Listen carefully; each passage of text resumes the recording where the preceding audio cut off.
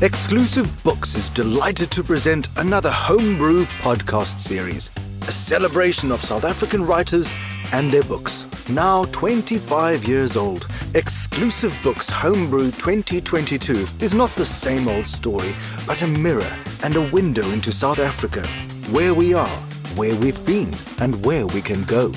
A remarkable selection of history, fiction, memoirs, current affairs, and children's books on our most pressing and relevant topics, from identity to feminism, corruption to corporates, self-love and identity, and everything in between. Incisiveness, humor, self-reflection, and hope abound. Check out the full selection in all Exclusive bookstores and online. Today's episode of Homebrew is presented by author, journalist, and fearsome cruciverbalist Jonathan Anser. When the cell door slammed shut behind the last member of the Electus Per Deus gang, Captain Ben Booysen knew he had done his job, and that was to give the families of the cult's 11 victims justice. Captain Booysen's meticulous police work achieved 39 life sentences, and now Captain Booysen has achieved even more sentences. This time, though, the sentences are in his book, On the Devil's Trail. The book takes readers behind the scenes of a bloody murder spree that kept the nation on edge for almost a decade. But the book isn't only about the Krugersdorp Killers. It also tells the story of a remarkable and dedicated police officer, the Devilsdorp detective, also known as SA's Chuck Norris, also known as Captain Bliksem, a man with long hair and a short fuse, a man who laughs in the face of danger but has a morbid fear of mice. Welcome to the Homebrew podcast series, Captain Booysen. Can you please read us an extract from your book, On the Devil's Trail? Okay, it's not a problem. I arrived at Krugersdorp police station the following morning. I brought Christelle with me and we seated ourselves at the table in the detective's boardroom, ready to take Cecilia and Marinda's warning statements. A legal process whereby you allow a suspect to give your side of the story and inform them of their rights. Whenever I questioned a woman suspect on the weekend outside normal office hours where there is usually a policewoman available, I always took my wife with me. Also on the day, Lieutenant Colonel Werner Verstaden, who had been a member of Brigadier Mani Victor's appointment murders team, was on hand to bring them up from the cells. First she brought Cecilia. Cecilia hobbled in the extremely large, heavy-looking oxygen tank. She appeared to stumble along, acting out of breath and disabled as she made her way to the chair at the boardroom table. When she sat down, she placed the oxygen cylinder on the floor next to her. And so my first impression was that she must be very ill. The thinning hair made her look like a cancer patient. I wondered what the hell was wrong with this woman and why the dead Zach Valentine has left all the money to her. Cecilia was extremely friendly and didn't behave at all like she has been arrested. She acted as though she was visiting friends for tea. After standing up to greet her, I sat down and said, "I'm Captain Booysen. I'm going to take your warning statement. I'm here to hear your explanation of the charges about Zach Valentine and how you came to be named as the beneficiary of all his money." Then she started wheezing loudly. It appeared as she was battling to breathe. Christelle quickly asked Werner, "Put on the oxygen, give her some oxygen."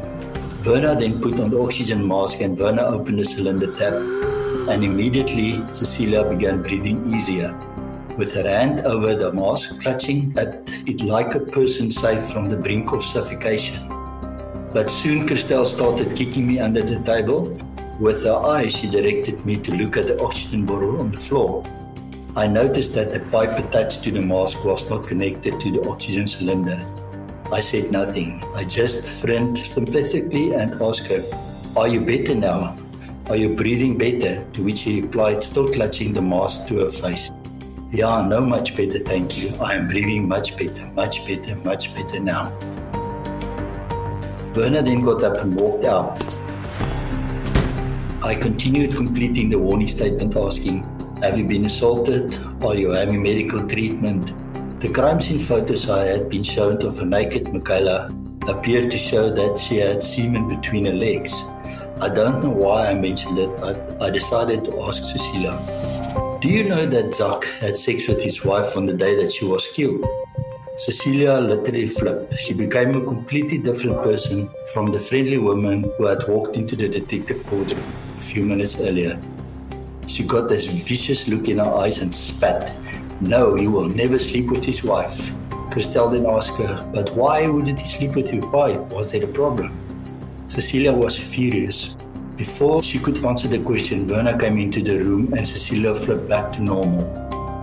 That's the only time that I saw a flash of the real Cecilia, the anger in her eyes, the hatred. How dare I say that Zak had slept with his wife on the day of Michaela's murder? What happened is so bizarre. The group petrol bombed cars, faked one of their own deaths, murdered 11 people. In between, there were demons, werewolves, witches, spells, and the kingpin Cecilia Steyn spewing blood. Then a reporter covering the case falls in love and has a relationship with one of the killers. Is there a Hollywood flick on the cards? And which actor should play you? Yeah, I don't know if there's a Hollywood movie on the cards. I think this is even too bizarre for Hollywood to make a movie about it because it's so close to fiction that you actually can't believe it. I don't care who played me. They will probably use, in the old days, there was this actor, Charles Bronson, who was weird looking and devilish. And, he didn't take problems from people and sorted them out. But there's a series on TV, a cop series, Chicago PD. I think the main actor that's playing the role there of the cop, the detective sergeant, I think they can get him to play me. He's about having my attitude. Ben, this crime has spawned a docuseries which outperformed the Game of Thrones. There was a podcast, and now this is the second book that's come out about it. Why do you think it has gripped the nation's imagination? I think it's because it is real life. People like movies and it's nice to look at, but in your mind, it's not real life. But because this is real life and it is so gruesome that your normal person's mind cannot process that one human being is capable of killing other human beings in the way that these people were killing their victims. So because of that, it's real life. It's gripping people's attention and imagination more than movies. And this is people that if you go to the shopping center that is standing in front of you in a queue to buy groceries, the same place that you are buying groceries, it's normal people. So that is also mind-blowing that normal people can act in the manner that they were acting. What was your motivation for writing this book? After Jana's book and after the documentary, a lot of people stopped me in the streets and at shopping centers and everywhere and asked questions that they didn't know the answers of. And I think without getting into the gruesome stuff, I gave a lot of people answers on questions that they had after that. I was never, in my own mind, decided to go and write a book. Mel, a publisher, phoned me and she wanted to write my story. And and my wife and all of the people then convinced me to write my side of the story, also with a little bit of my growing up in the book. What did you feel when the trial finally came to an end in 2019? And Judge Francis convicted the final 3 suspects, Zak, Cecilia, and Marcel? I was relieved at the end of the day that justice was served. I was glad that I could give the families closure and that they can now close the book on the family members that was killed.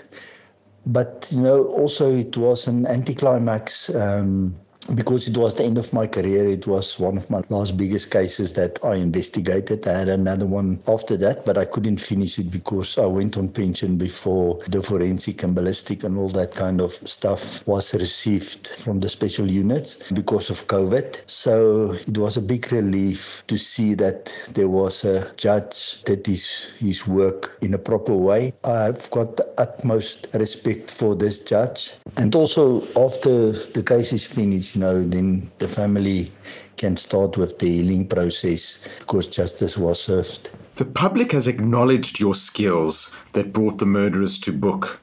Does this make up for not receiving the recognition you deserved from the police management? I never worked in my police career to get any recognition from the police itself. The police pay me a salary to do my work, and I'm doing my work to the best of my knowledge, and I'm doing my work to see justice getting served and to give the victims' families closure. But, it's just difficult sometimes when you do a big thing like this and your commanders in the police doesn't... it's not that I wanted money or stuff like that, but any commander can just pick up a phone or phone my commander and say, listen, tell the captain he did good work and stuff like that. I think every person in life needs a little bit acknowledgement from where you're working and what you are doing. You can see that you are being appreciated in your career. But at that stage, people that really gave me recognition was... most of them were out of the police already, like General Bushy Engelbrecht and General Booysen. But my commanders at that stage, when I was still in the Hawks, they never picked up a phone or just send me a letter or an email to say, Captain, thank you, you did a great job. So that was a little bit negative. The media attention has put you in the public eye. What's it like being a celebrity? That is a little bit overwhelming.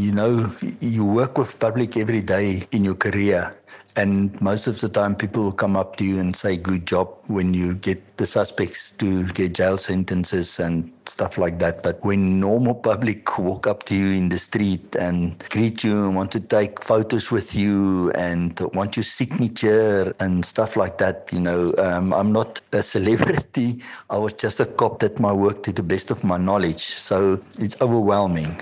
At the center of this murderous web is Cecilia Steyn. During your investigation, were you able to work out how she was able to manipulate others into doing her bidding? No, not really, Jonathan. I just think she's got the power in herself to convince people to do stuff at the end of the day that no normal person will actually do. I think she's very manipulative and convincing. At this stage, people phone me that's got families and stuff in prison, and they tell me that Cecilia is actually now the local shrink in the prison. If there's ladies coming in with problems, they send the ladies to her for her to sort the ladies' personal problems. But that just show you how manipulative and convincing she is, that even at this stage, the guards at the prison and the people working there in the wards where she is, that she convinced them that she's got this degree to assist people that's got problems in their life. When I met her, she doesn't put out to you that she's a manipulative person. But I think when she's got you in a web, like she had Marinda and the children and the other people around her, and also I think she showed them stuff that was needed for her to try to convince her to do things that she asked. They was not allowed to look at normal films and stuff. It was only murders and serial killers and stuff like that. And she was conditioning them with that, especially with the Bible, saying God said that you must do this because the people is doing that. So she didn't use Satanism per se for them to kill people, but she used Satanism as, like the kids that was apparently overseas, that was kids of Satanists or an orphanage. And if she doesn't pay the orphanage a certain amount of money, those children are going to be killed. So she convinced them in a godly manner out of the Bible that they need to get money to pay to her so that she can pay for these children to get a better life. So, it's a very strange thing. But the most of the things that she used against them was emotional blackmail. She's a scary person. What do you hope your book achieves? You know what? When people will read my book and they see the way that you've been brought up, the conditions in your life, and it's difficult. Everything is difficult. And then you leave school and you started a career in whatever, that you still can achieve big milestones in your life. And it's also for policemen that goes to the police, that they can see that you need to do basic investigation in the police and think out of the box, because everything is not black and white. You know, you are trained to do something in a certain way.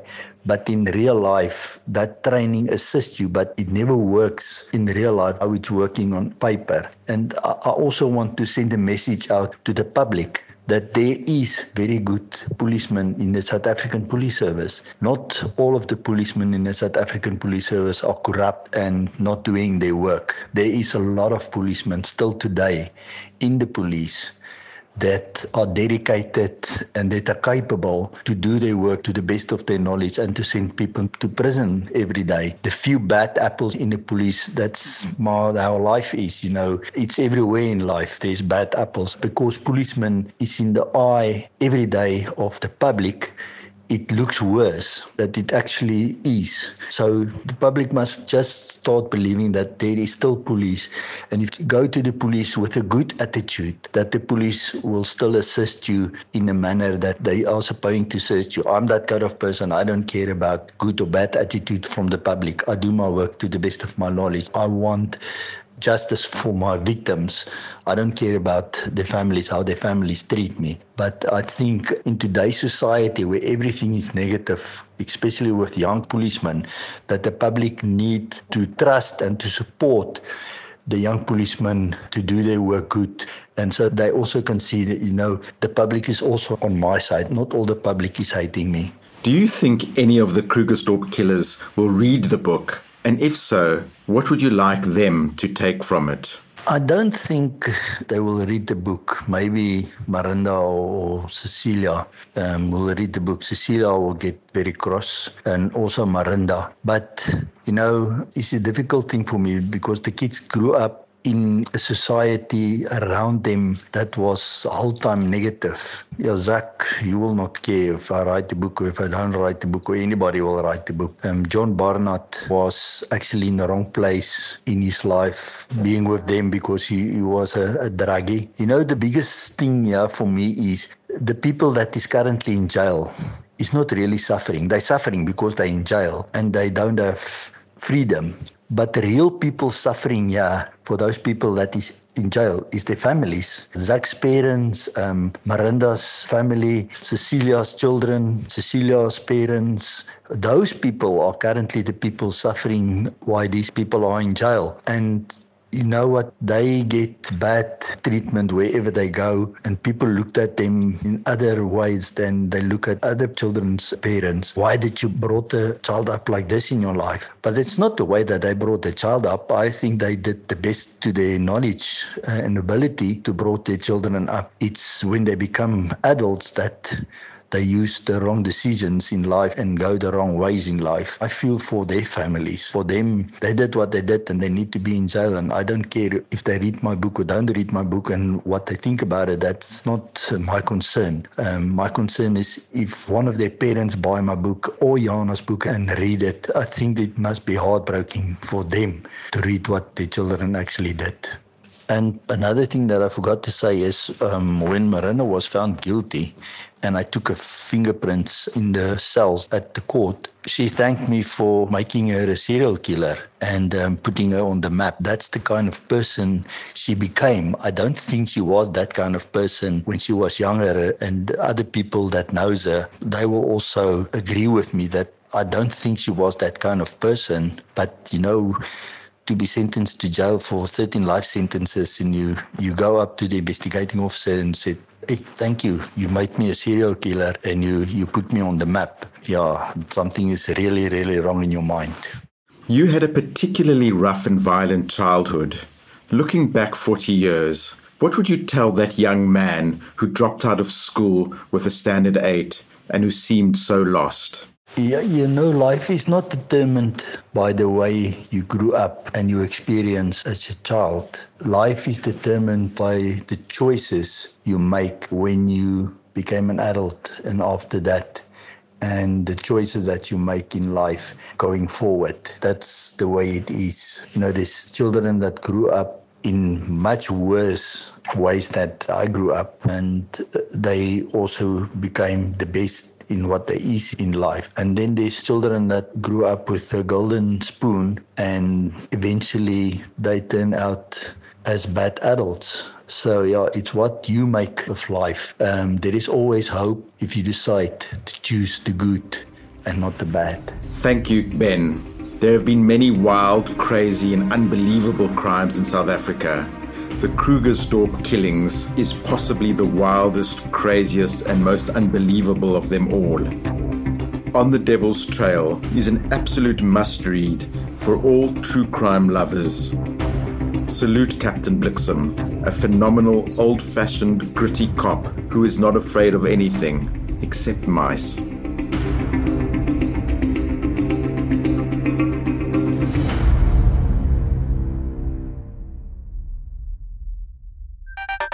This exclusive Books Homebrew podcast was spread far and wide with the help of VodaPay. VodaPay is a super app that is available on all mobile networks. On the app, anyone from any network can send and receive money, pay bills and shop the amazing deals, all in one place. It really is one app for anything and everything. If you like it, VodaPay it.